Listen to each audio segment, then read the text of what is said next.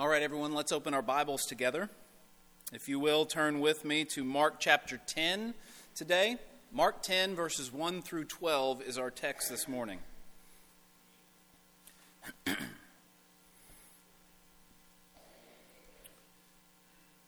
It has been a common and valid criticism of the church in America in my lifetime that says, you speak out boldly against homosexuality and abortion while you are silent on divorce and conveniently turn a blind eye to it. This has been a common and valid, I would say, criticism of at least the American church in my lifetime. Why? Well, this is the way I see it. So many Christians and so many churches see sins like homosexuality and abortion as sins that are out there, while divorce is a sin in here. And so as they say, don't you go meddling, preacher. Preach against that one and you might not have a job for very long. Well, brothers and sisters, as our Sunday school class read from 1 Thessalonians 2:4 last week, Paul and Timothy spoke not to please men but to please God, and we are to do the same. Jesus certainly did. We are going through the book of Mark, verse by verse, passage by passage, and this week, this is our text. This week we come to Mark chapter 10, verses 1 through 12. I want to read it aloud and have you follow along with me as we read. This is God's word. Mark writes, "And he left there and went to the region of Judea and beyond the Jordan, and crowds gathered to him again. And again, as was his custom, he taught them. And Pharisees came up, and in order to test him, asked, 'Is it lawful for a man to divorce his wife?' And he answered them, 'What did Moses command you?' They said, 'Moses allowed a man to write a certificate of divorce and to send her away.' And Jesus said to them, 'Because of your hardness of heart, he wrote you this commandment. But from the beginning of creation, God made them male and female. Therefore a man shall leave his father and mother and hold fast to his wife, and the two shall become one flesh. So they are no longer two, but one flesh. What therefore God has joined together, let not man separate.' And in the house the disciples asked him again about this matter, and he said to them, 'Whoever divorces his wife and marries another commits adultery against her. And if she divorces her husband and marries another, she commits adultery.'" This is a difficult text in many ways, and I'm sure we will get into all of the reasons why, but we begin actually with the setting and what prompted this text and this teaching. Notice the Pharisees came up to Jesus and asked him a disingenuous question. It says in verse 2, they came up in order to test him. And then they asked him, "Is it lawful for a man to divorce his wife?" They asked him in order to test him. In other words, they are not genuinely seeking the truth here. They're not genuinely seeking an answer to a question that they have in their hearts. They want to trap Jesus in his words. They are jealous of Jesus. The Pharisees, up until Jesus' time, had cornered the market on religious leadership, on teaching about God and his word. Everybody came to them. Everybody looked to them. And now there's this upstart teacher from the middle of nowhere. He hasn't been trained like we have. He hasn't gone through the things that we've gone through to become Pharisees. And he's teaching and everybody's flocking to him and away from us. Jesus rubs the Pharisees the wrong way. They are looking for a way to silence him and to be rid of his influence. And so they think, let's entangle him in a controversy. Let's ask him what he thinks about divorce. Now, from what we know, from the history that we have put together, historians of that time and people who study such things, at this point in time, there was a big debate between two schools of thought among Jewish rabbis. There's two schools of thought among Jewish rabbis at this point in time. One group was strict and conservative on divorce, and the other group was permissive. One group said, no divorce, not at all. Divorce is against God and against His will. And the other group was making all kinds of reasons why it was permissive, for almost any and every reason. And so the Pharisees might very well be thinking, if we can get Jesus in on this debate, and we can get him to choose a side, we'll make a lot of enemies for Jesus, one way or the other. We'll get a lot of people that hate Jesus just like we do. And so this is a disingenuous question by the Pharisees, but Jesus uses it to offer sincere wisdom to us on the subject of both marriage and divorce. Notice how Jesus initially replies to their disingenuous question. Verse 3, he says, "What did Moses command you?" Let's all go back to the book of Deuteronomy, is really what he's saying here. You can tell by their reply. If you study Deuteronomy 24, maybe perhaps later today, you'll see what I mean. But Jesus says, let's go back to the first 5 books of the Old Testament. Let's go back to the Torah, if you will. What does it say there? And the Pharisees all agreed that Moses' commandments were the most important things they had at the time. And so they said, verse 4, Moses allowed a man to write a certificate of divorce and to send her away. And then Jesus says, verse 5, this was because of your hardness of heart. Moses, and God through Moses, gave that command in Deuteronomy 24 because of their hardness of heart. God permitted divorce in the law of Moses. Why? Not because he's fine with divorce, but because of the hardness or the sinfulness of people. Because of the hardness or sinfulness of people. God knew their hearts. He knew that people would make a mess of their relationships, of their marriages. And so God gave laws to regulate divorce, not to approve it, but to regulate it, to protect innocent people, to prevent certain abuses. And that is what Jesus means here when he says it was because of their hardness of heart. It's to regulate divorce. That comes from, again, Deuteronomy 24. And so that's the setting here that prompts Jesus' teaching, this disingenuous question. But Jesus goes on to teach not only about divorce, but he goes back and says, let's talk about marriage. Let's talk about marriage, because what we understand about marriage means everything for how we understand divorce. And so Jesus, in verses 7 and 8, begins to talk about marriage as it was from the beginning. Notice how in answer to this question, trying to trap him, trying to test him, Jesus goes all the way back to creation. First, he took them back to Moses and the laws that God gave to the Israelites through Moses. But now, he takes them all the way back to creation. Instead of looking at the laws that God had put in place to regulate our sinful hearts, Jesus says, let's look at what God intended from the very beginning before sin ever came into the world. Let's look at what God intended at the very beginning before sin ever came into the world. And in fact, it helps us to read from the parallel account in Matthew chapter 19.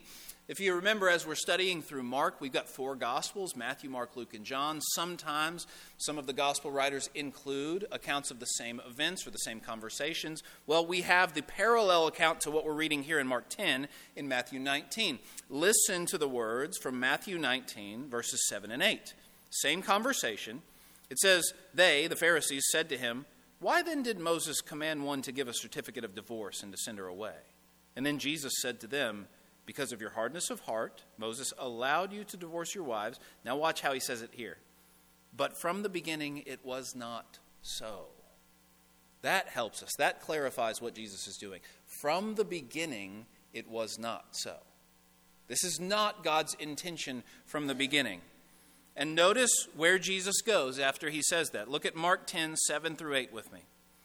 Mark 10, in fact, actually verse 6. We'll start in verse 6. Notice what Jesus does here. He goes all the way back to Genesis 1.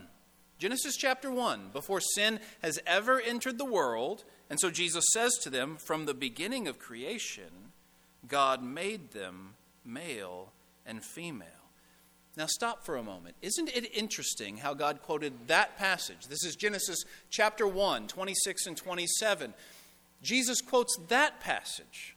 God made them male and female. Now wait a second. That doesn't say anything about marriage, does it?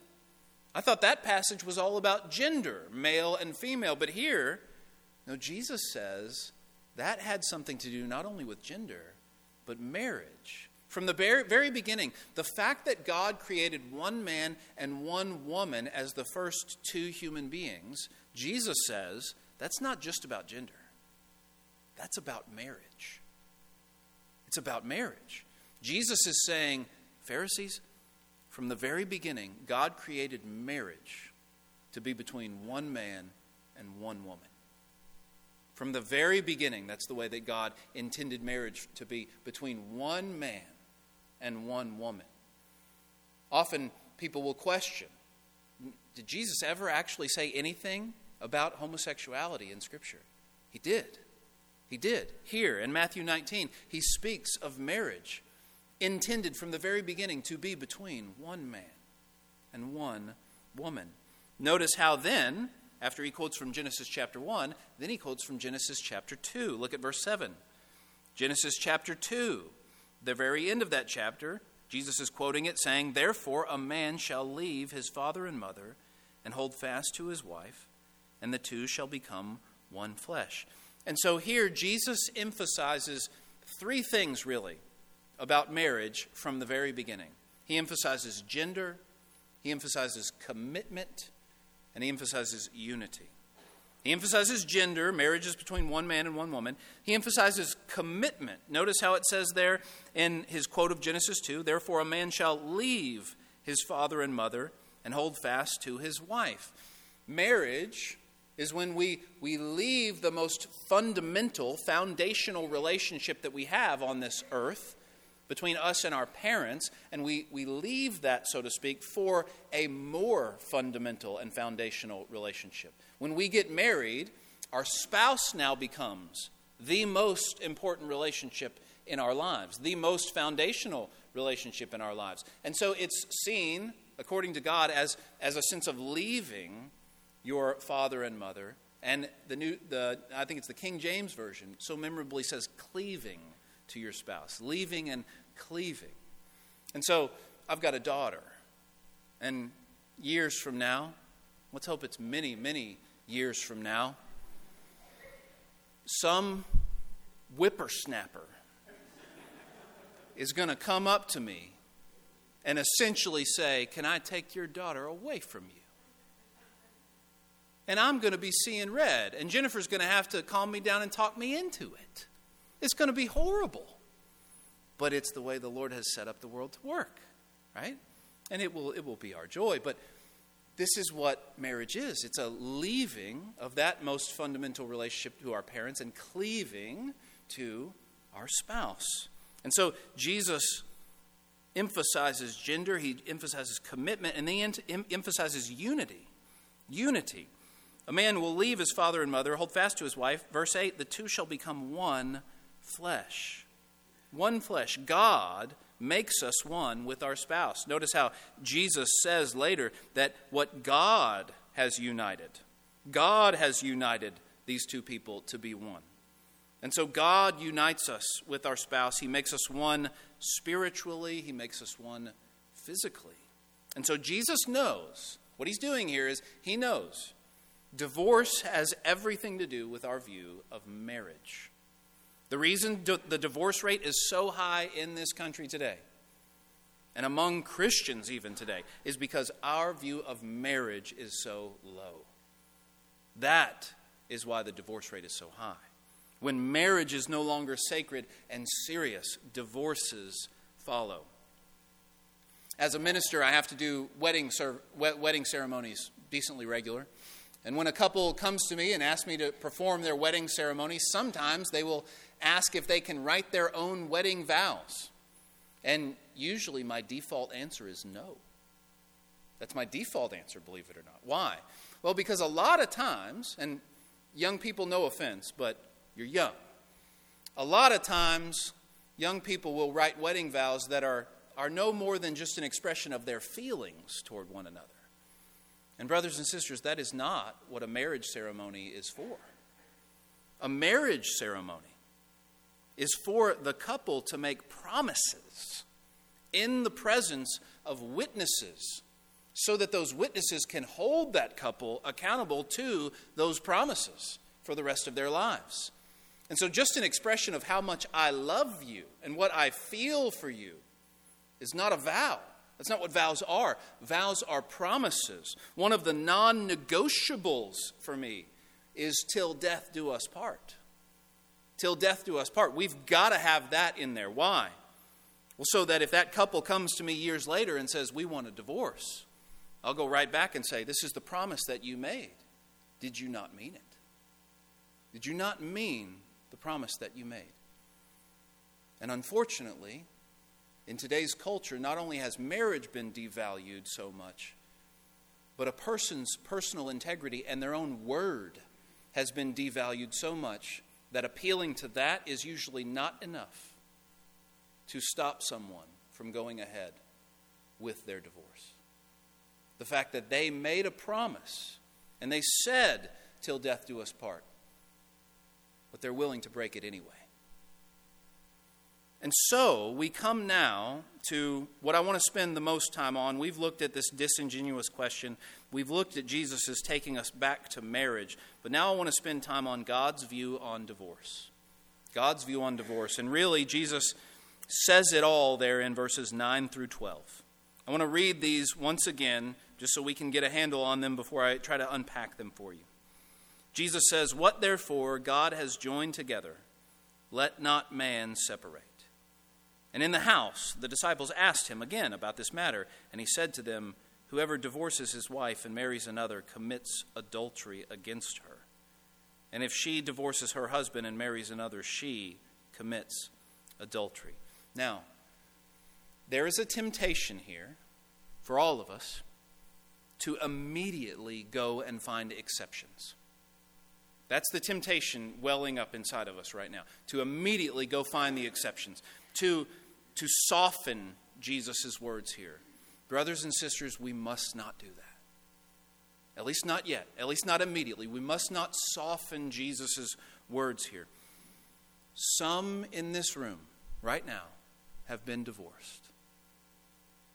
All of us in this room have people that we know and love who have been divorced. But we need to let the force of Jesus' words here hit us, even as they make us uncomfortable. If we are open to the Lord's work on our hearts in whatever ways that He wants, we need to let Jesus' words hit us, even as they make us uncomfortable. None of us, brothers and sisters, none of us can come to God's word and remain completely comfortable. None of us can. There's not a one of us in here, no matter what we have done or have not done. None of us can come to God's word and remain comfortable. God's word convicts every single one of us of sin. And so if this word convicts you this morning, I want you to know you are not alone. You are not alone in being convicted by the word of God. God's word shakes and unsettles and unnerves every single one of us. And we need to let it. We need to let it. Jesus says here, in verse 9 especially, divorce is separating what God has joined together. Divorce is separating what God has joined together. Just as abortion is undoing the work of God, knitting that baby together in its mother's womb, so divorce is undoing the work of God in uniting two people together as one. The reason divorce is so serious is it is an attack on the work of God. It separates the union that God has made. The union of marriage between a husband and a wife is something that God intends to be for life, for an entire lifetime. One man, one woman for one lifetime. And this union, in this union, two people become one. They become one flesh. You heard that phrase from Genesis 2. One flesh. And part of what that means is not all of what it means, but part of what it means is physical intimacy. Physical intimacy. Now, physical intimacy, brothers and sisters, is much deeper and much more spiritual than almost anyone in our culture today realizes. Hear me on this, and especially the young people who are with us today. Hear me on this. When you unite yourself physically to another person, you are engaging in a spiritual act, not just a physical one. Even if you don't think about it like that. You are engaging in a spiritual act, God tells us, not just a physical one. That act was created by God as a means of bonding two people together for a lifetime. That's a big part of what physical intimacy is. It is a means of bonding two people together for a lifetime. And so you see then why it is so destructive when two people who are not married engage in physical intimacy. They engage in the act meant to bond two people together for a lifetime, and then they rip it apart. The best illustration I've ever seen on this was a youth minister who glued two pieces of different color construction paper together, let the glue set up, and then ripped it apart. He tried to take it apart from one another, and what happened? Some of this color is stuck on that color, and some of this color is left stuck on that color. This act of physical intimacy was always intended by God to bond two people together for a lifetime. In Exodus 22 even, God says that if a single man is intimate with a single woman, not only has he sinned, but he must now make her his wife, because God created that act to be kept between married people only. And so, I hope you see through all of this, one of the main reasons why divorce and remarriage was never a part of God's plan for us is because we were created in such a way that we were to only be with one person for one lifetime. Even in situations where death removes one spouse and marriage is completely acceptable and permitted according to the Bible, it was not so from the beginning. It was not so from the beginning. Death did not come into existence until Genesis 3, until sin enters the picture. And so Jesus says divorce is separating what God has joined together. And then Jesus says remarriage after an invalid divorce is adultery. Verses 11 through 12 there. Remarriage after an invalid divorce is adultery. Now Jesus is warning us here. He's warning us. Do not think that you can treat marriage like so many Hollywood celebrities do. Do not think that you can just stay married for a while and then get divorced whenever you feel like it, and marry someone else, no big deal, and then do it all over again. No, Jesus is warning us here. We are committing a serious sin if we trade one marriage in for another as if marriage is no big deal. Marriage is to be for life.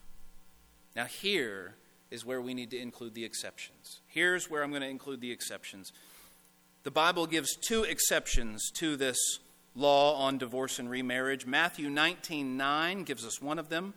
Matthew 19:9 says, this is the words of Jesus, I say to you, whoever divorces his wife except for sexual immorality and marries another commits adultery. And so we have an exception clause there, except for sexual immorality. And the only other place in Scripture where we get that exception for a different reason would be 1 Corinthians 7, verse 15. Listen to this one. This is one that a lot of people don't think about. In 1 Corinthians 7:15, Paul is teaching on marriage and says, if the unbelieving partner separates, let it be so. In such cases, the brother or sister is not enslaved. God has called you to peace. Here's what Paul means there. Picture a situation where two people were married and then one of them becomes a Christian. One of them becomes a Christian and is following Jesus. And the other spouse says, I don't want any part of that. It offends me that you have given your life to Jesus and now you want to walk in that way and you want to change our lives in all these ways. So I'm done. I'm leaving. And Paul says in that situation, the believing spouse can let them go. They are permitted to do so, and that would be a biblically acceptable divorce if that unbelieving spouse insisted on getting out of the marriage because this other one became a Christian. Those are the only two cases that we have in the Bible where it permits divorce. Now, we don't have time this morning to go into all the other what-ifs or tough cases. We don't have time this morning to deal with all of those. But suffice it to say, at this point, with those two, many, many divorces, even among Christian couples, are unbiblical and sinful divorces in the eyes of God. Some of the most common reasons given for divorce, even among Christian couples, are invalid according to Scripture. For example, we're not in love anymore. We're not in love anymore. John Piper writes in his book, This Momentary Marriage, when he was a minister, when someone would come to him with this reason for their divorce, his response to them would be, so what? And that sounds insensitive initially, but his point is, you made a promise. And you do not stay married and faithful to your spouse because of your feelings of being in love. You stay married because of your faithfulness to the promise that you made. You made a promise, so keep your word. Keep your promises. Some will come and say, I owe it to myself to be happy. I owe it to myself to be happy. Now here, we have to examine this issue of happiness just for a bit. Because there are times where I have heard preachers, well-meaning preachers, say things like, God doesn't care about your happiness, He cares about your holiness. I get what they're trying to say, but that's not biblical. To say it like that is not biblical. God does care about your happiness. He cares intensely about your happiness. And one of the things that you will find in Scripture over and over again is that true happiness does not exist outside of the will of God. You don't go outside of the will of God to find happiness. You don't break God's commandments to find happiness. Happiness, true happiness, is found in holiness. And so holiness and living for God is what makes us happy. And so it's not exactly right to say God doesn't care about your happiness. He's concerned with your holiness. He is concerned with your happiness. The Bible is full of commands to rejoice in the Lord. Jesus' Beatitudes begin over and over again with this word that can very well be translated happy. Blessed is the one who this. Blessed are those who this. That word means happy. It means happy. God is concerned with your happiness. And He wants you to be eternally happy. But you can only find real and true and lasting happiness in the will of God. And then some will come and say this, my spouse is not who I thought they were. They're no longer the same person. Brothers and sisters, no one is the same person years after they are married. None of us are the same. My wife and I were married at 22. We are not the same people that we were now. We are not the same people at our age now that we were at 22. Suffice it to say, if we were, you probably wouldn't keep me around for long as your minister. This is the beauty of our wedding vows. I promise to be with you for life. We promise to grow with one another and help one another and forgive one another through the changes of life. And so if we get divorced for one of those unbiblical reasons, the remarriage, Jesus says, the remarriage is sin on top of sin. That is what Jesus is saying to us. Now, that forces us, I think, many of us, to ask the question then, well, what if my divorce was unbiblical and I am currently remarried? What do I do now? What if I agree, my divorce was unbiblical, but I'm already remarried. What do we do? Well, it is not correct to say, as some do, that you are still married to your first spouse in the eyes of God. That is not correct. It's not biblical. That's not what Jesus is saying here. It's not what the rest of the Bible says. Notice in verse 11, Jesus says, whoever divorces his wife and marries another commits adultery against her. He uses the word marry because that second marriage is a real marriage. It's an actual marriage. It's not a fake marriage. It's not a so-called marriage. It's an actual marriage.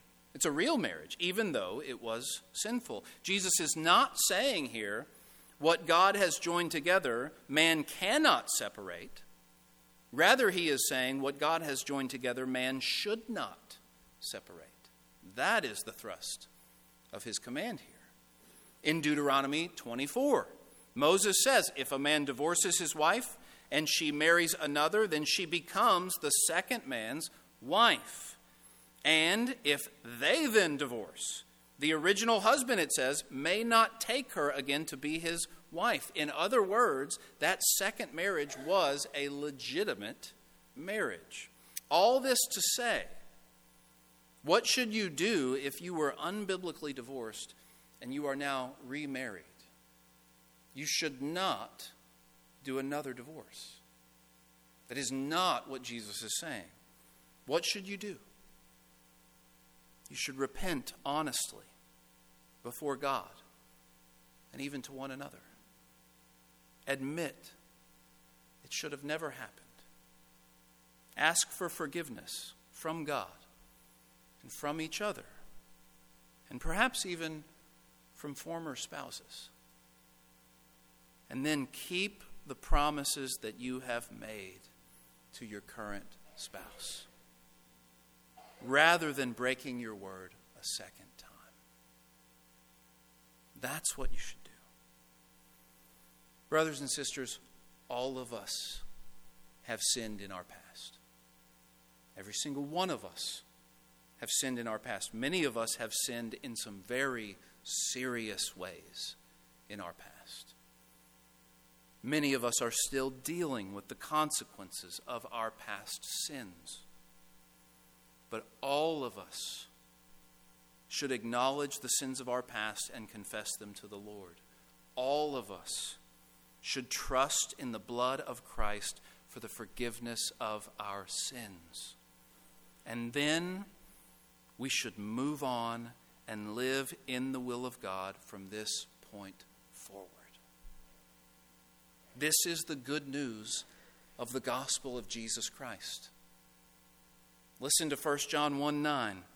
If we confess our sins, he is faithful and just to forgive us our sins and to cleanse us from all unrighteousness. To cleanse us from how much unrighteousness? All. He is faithful and just. The gospel is that no matter who we have been, no matter what we have done, anyone can begin anew in Christ. Anyone can be born again. Anyone can be forgiven and walk in newness of life from this point forward. And so this is a chance for all of us to get real with the Lord, to confess our sins to Him, to be open and honest to Him about what we have done that we never should have done, and to go to Him, throwing ourselves upon His breast, throwing ourselves upon the blood of Jesus Christ, because that is the only thing that can wash our sins away. And brothers and sisters, it is powerful enough to wash away all unrighteousness. And then we move on, and we seek as best we can to live in the will of God from this time forward. That's not only for those of you who have been divorced and remarried. That's a message for every single one of us today. And so at this point, I'd like us to do what we do each week. We're going to spend a few moments in silent prayer. We offer this time every week for all of us after we've heard from God to speak back to Him. He has spoken to us. Now we, each one of us, every single one of us, need to speak to Him. And so we're going to pray silently, individually, so that we can respond to what God has just laid on our hearts. After we each do that individually, we're going to come back together and we're going to have an invitation time where anyone who might need to respond to God's word in a public way can do so. Let's pray together.